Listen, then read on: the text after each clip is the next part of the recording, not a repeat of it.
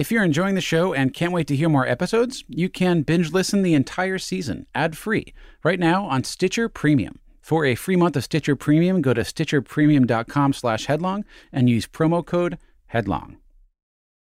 Hey there, before we start, just know this episode contains mature content. Previously on Surviving Y2K. Olathe police tell us there's been a bank robbery at the Bank of America. There's a ton of snipers across the street in the grass, and they've blocked off all of the ways to get out. Did she say why she was doing it? She was telling us all about the baby she lost and how she had about $500,000 in gambling debt. She just kept wanting to talk to her boyfriend. She wants to see him in the parking lot first, and she'll have someone at the front door waiting to come outside. And I kept going, can you just let her talk to her boyfriend? Okay, that's not going to happen. Then we're going to be here all night. Okay. I love you, Nikki. Nothing's going to happen if they let you see me face to face, and then it all ends. The only way they're going to do that is if you let the people go. Not all of them. Get your ass down here, Sean. Do not piss me off. And if the FBI don't like it, kiss my fucking ass. Episode 5, New Year's Day. 1:30 a.m., January 1st, the year 2000, New York City. We're all still here. I don't know about you, but when midnight came on December 31st, man, did I really want something to happen. Now, hear me out. I mean, the beginning would have been rough, I know. We lose maybe, 2% right off the bat from the panic and the mobs. And later another 10% from the nuclear fallout. But then, the rest of us, we could rebuild. We could form clans to survive, to share resources and fight off the outsiders. And later, the cannibals from the Upper West Side, who turn humans into a sick semblance of whitefish salad to smear on their bagels. In that world, our lame stories, our lifelong lies, they wouldn't matter. The fact that I had married a woman who I shouldn't have married, that it was all a private, one-sided sham, and that I would now have to implode the whole thing, that would seem pretty small, right? There's no crushing shame in the apocalypse. Just some story to tell my new buddies around the campfire while we sharpen our spears. But as I leave that party I was at, in that club on 57th Street, the only sign of disaster is some smoke in the air. Just the ghost of fireworks. And the odd, abandoned 9 West shoe in the gutter. In the streets, they're flooded with people, celebrating, toasting friendships and life and the future and just being here now. That right there, on that street, is the most alone I have ever felt. But now, I look back and I'm not alone. Now it's me and my people, my compadres that we met this season. The doomsday preppers and the anxious computer coders and the true believers and the bank robber. Now all of us had to deal with what was in front of us still. The next 2 episodes, our last 2, are about that. Today we'll talk about why nothing happened, why the bug never bit, and how our coders, Dave Eddy and Bob Loblaw, how they would both claim victory, and how those victories contained within them deeper failures. But that's later. First, there's 2 hostages, and one pissed-off bank robber waiting to see how this day 1 is going to affect each of them for years to come. I'm Dan Taberski, and this is Surviving Y2K. 12:30 a.m., New Year's Day, Olathe, Kansas. All right, we have reporters on the scene. Now to KMBC 9's Michael Mahoney. Do we have any sort of confirmation from police or the FBI how many hostages remain inside? Yeah, we do. 2 hostages, a man and a woman, remain inside of that bank building, and they are being held hostage by an individual that is being described as the suspect in this robbery. And we did talk with that suspect earlier this evening. She said she had lost her job, she had lost the support of her family, and that she had lost hope for the future. She told us that she would release everybody if she could talk face-to-face with a friend named Sean. Now, we know that she has had a telephone conversation with this friend named Sean earlier this evening.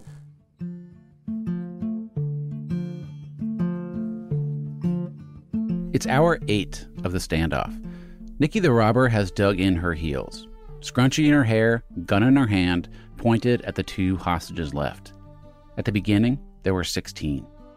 When everyone was there, it was more like trying to figure out how to get the next person out. How are we going to convince her to let another one go? So that was always in my mind, so it went pretty fast. That's John Ann, the bank manager, one of the 2 remaining held at gunpoint. After everyone was gone, and it was just Ron and I, then it just seemed to drag. Ron is a teller at the bank. Ron's wife is now outside with the police, waiting helplessly for anything to happen. She's 8 months pregnant. She didn't know if I was going to live or not. She didn't know if she was going to have to raise our child on her own. Also there, the FBI and snipers and a SWAT team ready to pounce. And exhaustion is setting in all around. And so the cops decide to bring in reinforcements. Hello? Hi, is this Ron? Yes. Ron, this is Nancy. I'm with the police department. Okay. Hi, Nancy. How are you? All right. Nancy is the hostage negotiator, and she now has the unenviable job of trying to end this thing. Oh, is Nikki right there? Yes. All the calls between Nancy and the people in the bank were recorded. Okay, can you put her on? Let me see if she'll speak to you. Okay, tell her my name is Nancy. Okay. Tell her I really want to talk to her.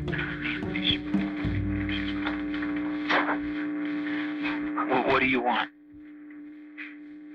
Ron, tell Nikki that I really want to talk to her. I did. She Okay, just told me don't to ask don't what talk you to me. want. Just repeat. Just repeat what I'm saying, okay? Just say Nancy really wants to talk to you. Nancy really wants to talk to you. Talking to you is not going to solve anything. Tell her it's about Sean. It's about Sean. Go ahead, tell me. Tell her I want to talk to her about Sean. I don't want to talk to you about it. She says she wants to talk to you about Sean, not me. No, she only talks to Sean. Tell her it's personal. She says it's personal. Nikki has been saying for the past 7 hours that the only way she will end this is if she gets to see Sean in person. The cops say no. It's a stalemate. And right around now, with the place surrounded and no way out, Nikki is having second thoughts about the whole thing. I mean, she wasn't the brightest, I don't think, because she wanted to, she says she wants to put the money back in the vault. And I'm like, well, do you think that negates that you held us hostage and you robbed?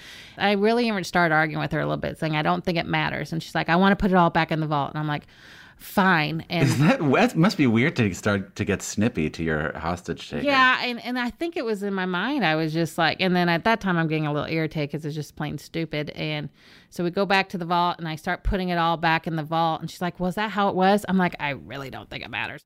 Meanwhile, Nancy, the hostage negotiator, is on the outside. Do you think she'd get back on the phone with me? No. And Nikki is on the inside. Is she right next to you? Yes. Okay. Does she have the gun still in her hand? Oh, yeah. Okay. And Ron is monkey in the middle. Okay, I need you to talk to her for me. Tell her that Sean loves her. Repeat what I'm saying. She said to tell you that Sean loves you. And he wants to talk to her. Tell her. So talk to me. She wants to hear his voice, not yours. Tell her he does not want to talk to anybody else. Sean. Ron. Mm-hmm. Tell her that I want to tell her about what Sean has talked about. She wants to tell you what Sean has talked about. Okay, she's listening. Sean is concerned about her. Sean is very worried about her, but he's so sick right now, he can't talk. And I don't want her to give up on this conversation. Sean is not really sick, by the way. This is Nancy's strategy, to get Nikki worried enough about Sean that she'll just give up. Because I'm trying to let her know his feelings. Okay, Sean, you're going to have to say that again. Okay. Sean loves her, is that what you said? Yes. Sean loves you. I heard it. Come on. And he's very concerned about your feelings. Heard it. Let's go. But he's sick. What else did you say? So yeah, Nikki, she's not buying it. Let's speed it up here. She wants to speed it up. Okay, ask her if she will talk to me. She wants to speak to you. Okay, tell me if you herself, okay? I said No. Okay, ask her if she will come out right now. Ask her if she'll put the gun down and come out. This will end it all, and she can come on out and Okay, talk to hold him. on. It will help him so much. Hold up. Okay. I know they heard my No. conversation with Sean. No. I'm not stupid. They have it on tape. They listened just do it. Let's go. Why don't you stop calling so you have Sean? Hang up the phone. Don't hang up. Don't hang up.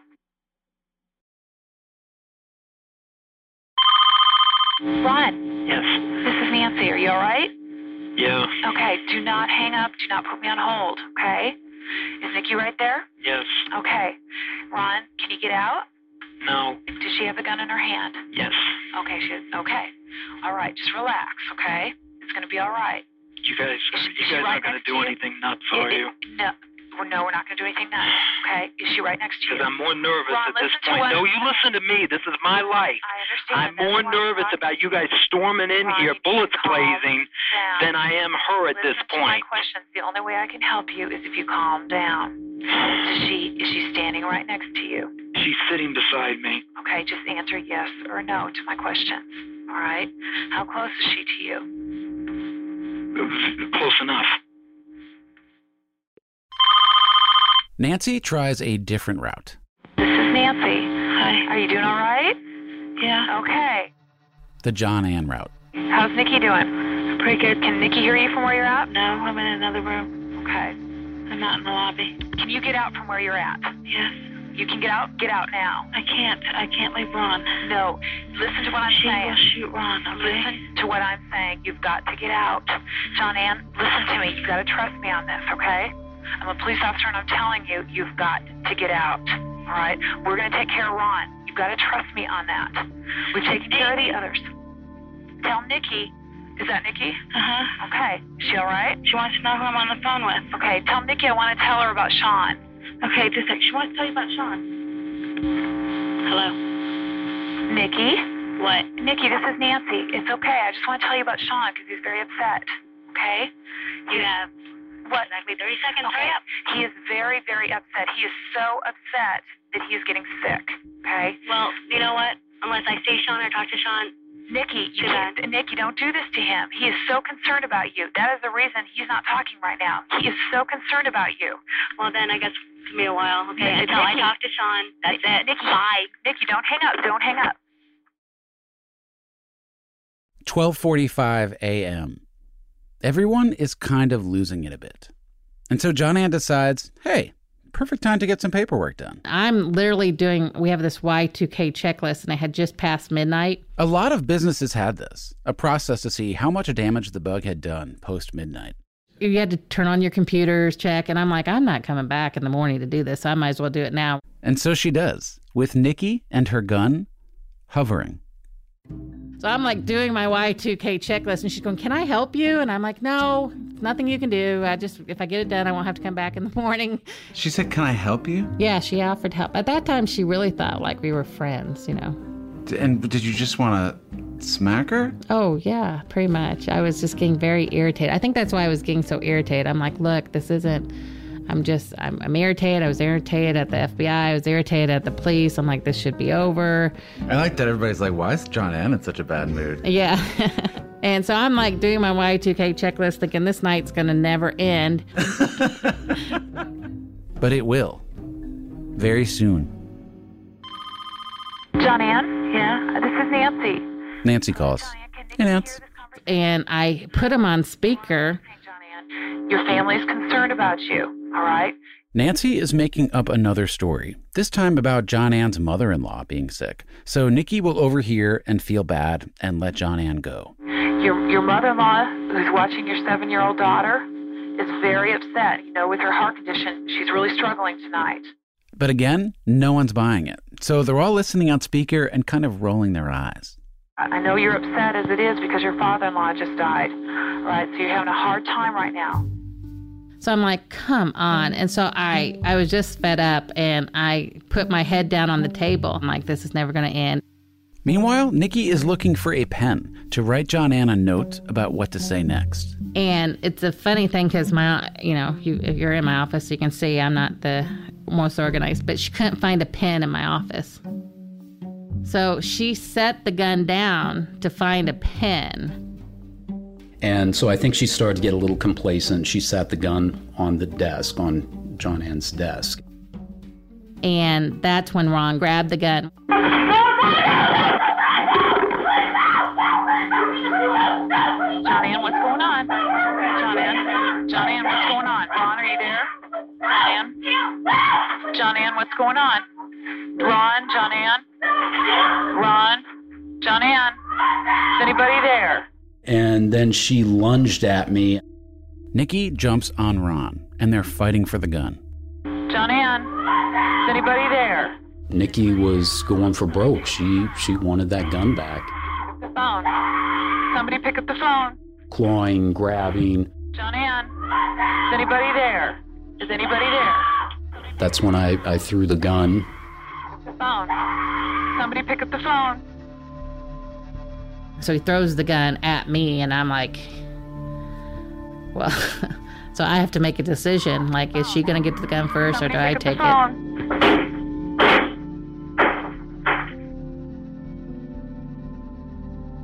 Did she try to get to the gun? Oh, yeah. He throws the gun's on the floor. You guys look at each other. And I just grab it and run. Out of the room and out of the bank. So as I was running out, SWAT team was swarming in.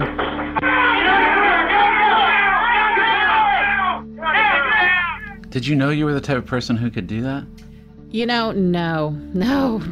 I didn't think I had it in me. I was surprised myself. Nikki is arrested. John Ann and Ron, the last two hostages, are released. An hour into the new year, more than 8 hours after the standoff began. I couldn't get up. You don't realize you get such an adrenaline that I literally could not get up from the ground. They had to bring several people over because I was just like Jell-O. Could not get up. Could not move. Ron walks out of the bank with just a few scratches from the scuffle and hugs his wife, Jamie, her 8-month baby bump in between them. First thing I remember was when we got in our car, I just broke down and started crying because I felt, and this is going to sound strange, but I felt bad for smacking around and beating up a woman. I was always raised, you don't hit women. How did the next couple of days play out? It was hard. It was hard for Jamie. I remember hearing her in the shower crying. You know, it didn't just end when the robber was apprehended. A week later, they lose the baby. Amelia Grace is stillborn. Of course, the doctors don't want to point to anything that might cause the mother to feel like it was her fault and blame herself, or even blame it on the stress of the robbery. So it was just kind of one of those deals where, you know, no one knows for certain.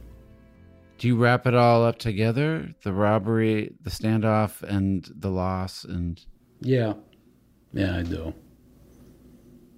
At the sentencing hearing, Nikki has to listen to some of the hostages make victim statements, starting with John Ann. So I really felt the responsibility to get up there and say, to let her know that she affected people and affected their lives more than just that night, lifelong, and that I wasn't ready to forgive her. I quit sleeping at night. This is Becky, the last hostage that Nikki let go willingly. I literally still don't sleep at night. Really? Even though it's been 18 years later, yeah. And the doctors told me it's all part of that. And it's like, okay, so I've just learned to live with it. And Ron, who suffered such a terrible loss, a loss similar to Nikki's, in fact, which helped set that whole night in motion to begin with. John Ann remembers you forgiving her. Mm-hmm. Did you? I learned many, many years ago that, you know, forgiveness is for the person that was hurt, not necessarily the person who did the hurting. You have kids? I do. I have a daughter that was born 11 months after we lost Amelia. Her name's Madison Rose. Okay. And then we had twin boys 2.5 years later, Joseph Dante and Justin Dominic. Right on. So, that's good. That's good news. Yeah. It ended up being a blessing. And why? Because I shifted my priorities.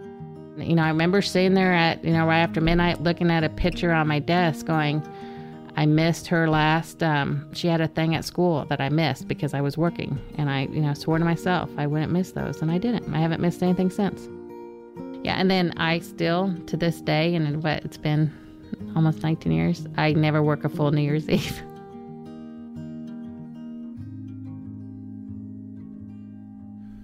Nikki served 9 years in prison. When she got out, she married Sean. They're still married. Coming up, a new millennium for our coders. Y2K salesman Dave Eddy and Canadian whistleblower Bob Blah Blah. That's after this.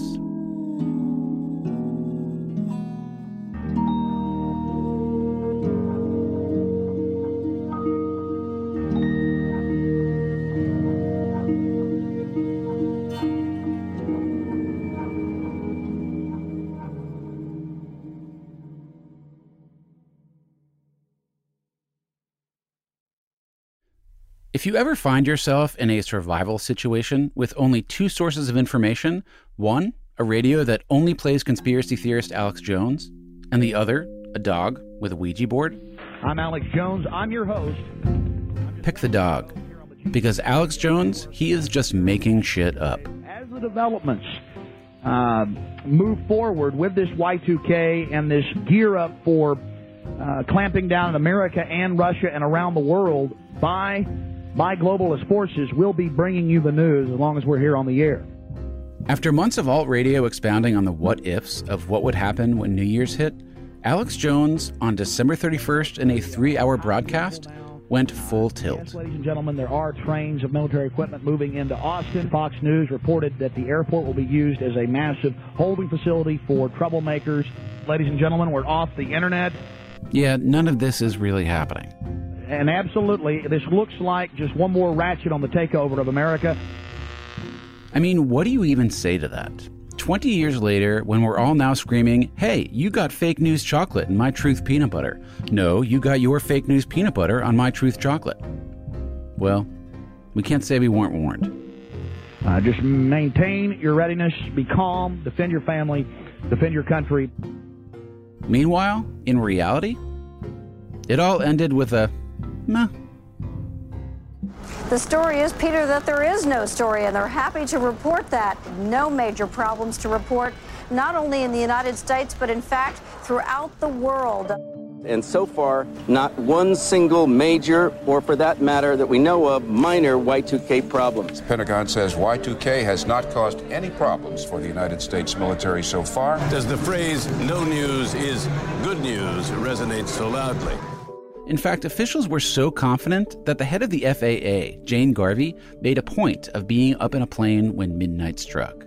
Jane Garvey said she sent a telegram to the president, and she used the words used by Orville and Wilbur Wright in 1903, success, stop, inform press, stop. I like Peter? it a lot. Thanks very much, Lisa. Sorry. The federal government spent $8.5 billion. They estimate about $100 billion, Peter, spent by private industry in this country. Was this a hoax? Was this a hype? So, what happened? This was the perfect scam. Remember Bob Blah Blah? Bob Blah Blah. In the late 90s, he had scored his dream job as a coder for the Canadian government. I was so excited. Until the Y2K bug came around. And everything stopped. And he became an anonymous whistleblower on the internet, counting down the days till he would get to do what he just knew he was going to get to do. I don't know. I was just so excited to stand up and say, look at me. I was right and everyone was wrong. And from where Bob Blah Blah sits, he's right. We were suckers. It was never a serious problem, and the almost total lack of bug-related glitches at midnight proves it. And for the past 3 years, charlatans and scam artists who knew more about computers than we did scared us so bad that we just handed them our wallets. It's a little like announcing that we are at war. Remember all that alarm bell ringing in D.C. about how many of the world's billions of microchips had the bug? Between 2 and possibly 5% of those chips will fail. Well, in the Senate's final report, it's not 2 to 5%. It's more like 0.001%. Kind of a big difference. And what about countries like Italy or China, who did little to practically nothing to stop the bug? How come they didn't have any problems either? That is what Bob Blah Blah wants to know. When nothing happened, planes didn't fall out of the sky and nuclear weapons didn't launch on their own and all that, I thought there'd be some sort of, not investigation, but kind of just a summary. But it was, boop, it was gone. No one wants to hear it. All the alarmist press, all the hand-wringing, all the hundreds of billions of dollars poured into this thing. It just stopped dead in the first week of January, like it never existed. What had been unstoppable all of a sudden had become unspeakable. I think a lot of it probably had to do with embarrassment for a lot of people, especially the media. They took everything just verbatim for 3 straight years. But for Bob Loblaw, he was right, goddammit. And if he wasn't going to be carried through the streets of Ottawa surfing a crowd of grateful Canadians, well, he'd engineer his own victory lap. January 5th, 2000. Welcome back to Design Jewelers, The Enlightened Mind on Shaw Television. This is a public access show where Bob Loblaw took off the mask, revealing that he, Bob Loblaw, a coder for the Canadian federal government, was the force behind Y2K computerbughoax.com. And he did it, it should be said, wearing a black mock turtleneck. Very new millennium. But it became more than that. It was survivalists came out, the religious people came in about the apocalypse. It just morphed from a simple... He also published an op-ed in the Globe and Mail, Canada's national newspaper. The headline? You got conned, and I told you so. And it was signed David Robert Loblaw, a.k.a. Bob Loblaw.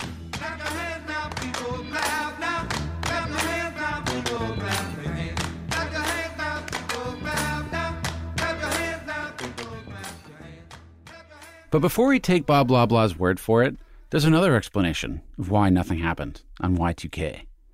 And it's this. We saved ourselves. We did it. And the same thing that Bob Loblaw says is proof he was right, that the almost total lack of bug-related glitches at midnight, it's exactly what the other side points to show that they were right. That all the time and money and even the fear, it was worth it. No Y2K disaster because we stopped it. It's a problem. It's a problem. You got to admit this is a problem. Remember Dave Eddy, the software salesman, pushing a product to help solve the Y2K bug? Yeah. I'm a Paul Revere kind of thing. That was my basic role. It's a problem. You got to admit this is a problem. A problem that, if things break Dave Eddy's way, will make him very rich. So then you shift from Paul Revere to salesman. And he's not super shy about it. Just because, some idiot thinks it was a hoax, that's their problem. It's not my problem. You're an idiot. Well, it's January 1st. And now, Dave Eddy, he wants his victory lap. Right away, he begins working on a big article. And this was to be an attaboy. An attaboy. An attaboy. Attaboy. Like attaboy. It would be comprehensive, an oral history almost, with quotes from all the big tech people detailing how they all worked together to solve the Y2K bug. It was to be an attaboy of, okay, we got through it, the world is still going, and, you're not rich, but we're going to put you up on the stage and give you a round of applause. Did you get your attaboy? No, absolutely not. The big guys would not talk. Can't talk about it. I called State Street Bank. Nope, can't talk. Called the IBM rep. Nope, can't get any names. No one will talk. And it makes total sense. Why would any company or government admit to having had Y2K problems after all that? Just fix them on the down low, right? Why paint it as a buzzer beater when you can say it was a blowout? And this fed into the idea that it was all a sham. Oh, that was so frustrating. It really was. I mean... Remember Andrew the Goth, the coder in the UK who was there at the beginning of all this? For workaday coders like him, the idea that the bug was all made up, it drives them up the wall. You're talking about hundreds or thousands of people who put in years of their lives to fix this thing. And that's why I get a little bit feisty when people say, oh, no, it was all a hoax. It wasn't a real thing. It wasn't really a problem. It's like, oh, good God, yes, it was. It was an absolutely massive problem. And the reason you didn't notice is because people like me spent years of our lives fixing it. And here's another thing to consider. There were bug-related problems. In subsequent reports, we find out that at midnight on December 31st, a U.S. spy satellite system went haywire. Wind shear monitors at half a dozen airports shut down. Radiation detectors at a Japanese nuclear power plant fail. but they're all isolated and fixed. And the lack of one big thing, one big malfunction anywhere in the world to point to say, phew, glad that wasn't us, it makes Dave Eddy's point that we did it almost unprovable. I was pissed. Do you just kind of wish something bad happened? In retrospect, yeah. Because people, when bad, stupid things happen, then they pay attention. If things work, they don't pay attention. And that's the lesson not learned out of Y2K is just, well, nothing happened. It couldn't have been a problem. There is a name for Dave Eddy's situation here. It's called the prophet's dilemma. A prophet makes a prediction. Like, say, my producer Henry says, Dan, you're not going to be ready for your interview with Dave Eddy. You haven't read up enough. You haven't prepared any questions. You're not going to be ready. But if I'm so scared that I do read up and do prepare, then Henry's prophecy doesn't come true. I nail it. I'm a hero. I'm like winning awards for my Dave Eddy interview. And Henry looks like an idiot. Even though his prophecy is what saved me. But I never tell anyone that. I take it to my grave. The prophet's dilemma. Sometimes, as Dave Eddy will tell you, it sucks to be the prophet. How long did it take for the term Y2K to become poison? We had a recession. In 2001, the tech industry went bust, and Dave Eddy went looking for his next thing at one of those job fairs for tech people. I can't tell you how uplifting it was. First thing Monday morning to be in a room with 50 unemployed MBAs, and I was not the oldest person in the room. So there they are, dozens of down-on-their-luck MBAs, milling around the coffee urn, peeling open creamers to go in stupidly small cups, wondering, how did I get here? And then Dave Eddy, the man who literally invented the term Y2K, stands in front of a job consultant half his age. We get to a resume review, kind of everybody's, redoing resumes, blah, blah, blah. And she said, oh, you got to take that off your resume. Take what off your resume? My Y2K experience, 6 years of my life. That she just said, well, that's irrelevant. No one wants to know that. What does that feel like? I was pissed. I'm still pissed. Because I knew damn well how much I had worked for not a whole lot of reward, some, but not what I felt I deserved. I thought I was going to score big, and that didn't happen. And I wasn't going to go down, well, except for you, I was not going to go down in history as Paul Revere. In the final analysis, it's estimated that over $500 billion were spent fixing the Y2K bug. Was it overkill? Perhaps. Or maybe even probably. But at the same time, it remains arguably the biggest example of global cooperation in human history. World governments and public-private partnerships on an unprecedented scale, working together to solve what may have been an existential problem for modern society. And at this very moment, there is a sad, fluffy little polar bear cub floating alone on a melting ice raft, wondering if we humans got another one of those global cooperation things left in us. Poor little polar bear. But whether it was a colossal scam or a narrowly dodged bullet, either way, it was done. And Bob Blah Blah up in Canada was ready, finally, to go back to work after New Year's and do all the cool new internet stuff that he came to the job for in the first place. Only one small hitch. He had outed himself, really publicly, to the world and to his bosses as Y2K computer bug hoax guy, the guy who was calling them all dumbasses online for 2 years. What made you decide to come out of the closet? Looking back at it now, it was a really stupid thing for me to do. A few days later, I always had conference calls with my bosses in Ottawa. He's working remotely at this point, in his home office, where a couple days before, he had cracked a beer, watching his own prophecy come true at midnight. And so I was talking to one person, just a regular, doing updates of our various other programs that we're working on. And then suddenly I hear there's more people in the room on the other side, and more people. And there were a lot of bigwigs in there, and then they said they saw my article, and it was pretty much said that, we overspent on Y2K, and that my contract was going to be terminated. And then it was. I remember talking to them, and then I've, 4 or 5 computer screens, and as I'm talking to them, I see my passcodes lost my feed to a couple of things I was on, and so they were electronically terminating me as I was talking to them. I thought, wow, this is real. Bob Loblaw can't prove his firing was because of Y2K. But you know, the timing is a little odd. And the computers that Bob Loblaw had fallen in love with, that he had reoriented his life around? Did you ever go back into computing? Nope, nothing. No, that's my knowledge of computers stopped on the year 2000. Why? I don't know. It just seemed like just kind of my belief in it just kind of fizzled out. That it's just a tool. It kind of just fizzled out for me. Wow.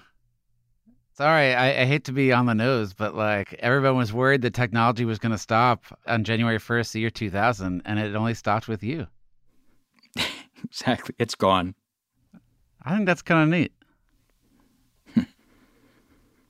I do have an iPhone, though. Yeah, but you're probably that guy who's always like, how does this work, Dan? Today, Bob Loblaw is back in Saskatchewan. So tell me about your work now. Oh, it's just a little chocolate shop, and it's all handmade chocolates, and I'm a chocolate shop owner. And as for his website, Y2K Computer Bug Hoax, that is still up online today, 18 years later, computers, fittingly, get the last laugh. I don't have the password, and I did every permutation to get into it, which I don't understand why it's still on the web. Frozen in time since the dawn of the third millennium. It's just like this permanent document that's just floating out there that I can't change or even destroy if I wanted to. It's like a satellite I've sent out into space, and now it's past Mars, and it's just going to be there forever, and I have no control over that.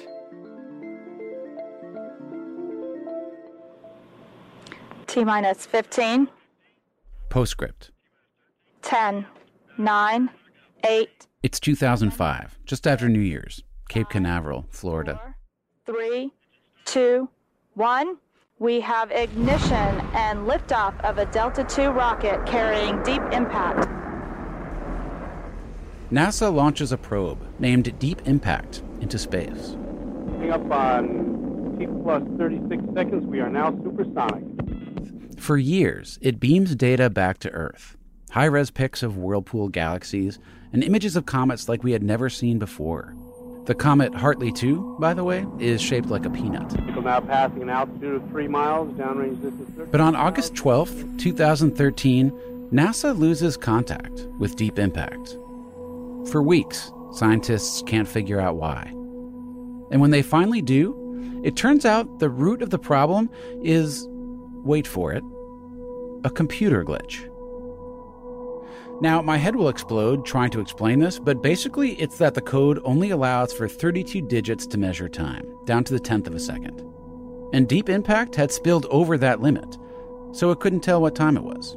So it just stopped working. Experts say this glitch is going to be a real nightmare in 20 years, when non-NASA computers that use the system will have the problem. They're calling it the Y2038 bug. Will we try to solve it to the point of overkill, or ignore it and see what happens? Deep Impact won't care either way. In the 20 years till then, and probably decades and centuries and millennia after that, she'll just be drifting, quietly, in the deepest, loneliest space. And now it's floating past Mars. And it's just going to be there forever. And we have no control over that. Jettison. All 3 air start motors have jettisoned.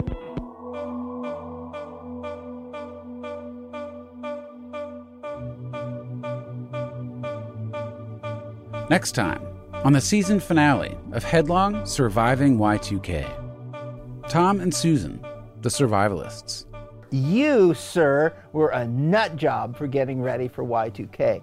We told you it wasn't going to happen. And that's what You're they did. a nut job. Adair Levon and her family in Israel. They put handcuffs and ankle cuffs on me and said I was under arrest. And I'm like, where are my kids going? Ready to lose my mind. Why didn't I ask myself, is this really who I am? And me. And how we all learned that, calendars be damned, the apocalypse is gonna come on its own good time. It was burning 15 acres a second. And the windows of the house are vibrating. They're going, because it's coming at us.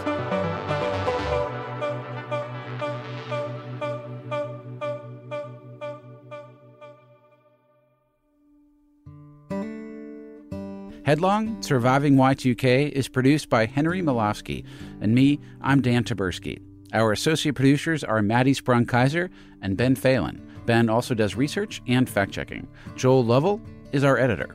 Original music by Mark Orton and John Hancock. Our theme song is Burns by George Fitzgerald, courtesy of Domino Recording and Publishing Company. Music clearance by Dan Kanishkowi. This episode was mixed by Martin Johnson at Soundtelling in Sweden. Jenna Weiss-Berman and Max Linsky are the executive producers at Pineapple Street. The team at Topic Studios is Lita Malad and Lisa Leingang. And a special thanks to Adam Pincus. You can also find Headlong on Facebook, Twitter, and Instagram. Follow us and check out more podcasts from Topic at topic.com/podcasts. Finally, quick favor, if you're enjoying the show, please leave us a rating and review on iTunes. It means a lot to me, and it's also a great way for other people to find the show. Thanks. We will see you back here next week when we head into the third millennium. If you're enjoying the show and can't wait to hear more episodes, you can binge listen the entire season, ad-free, right now on Stitcher Premium. For a free month of Stitcher Premium, go to stitcherpremium.com/headlong and use promo code HEADLONG.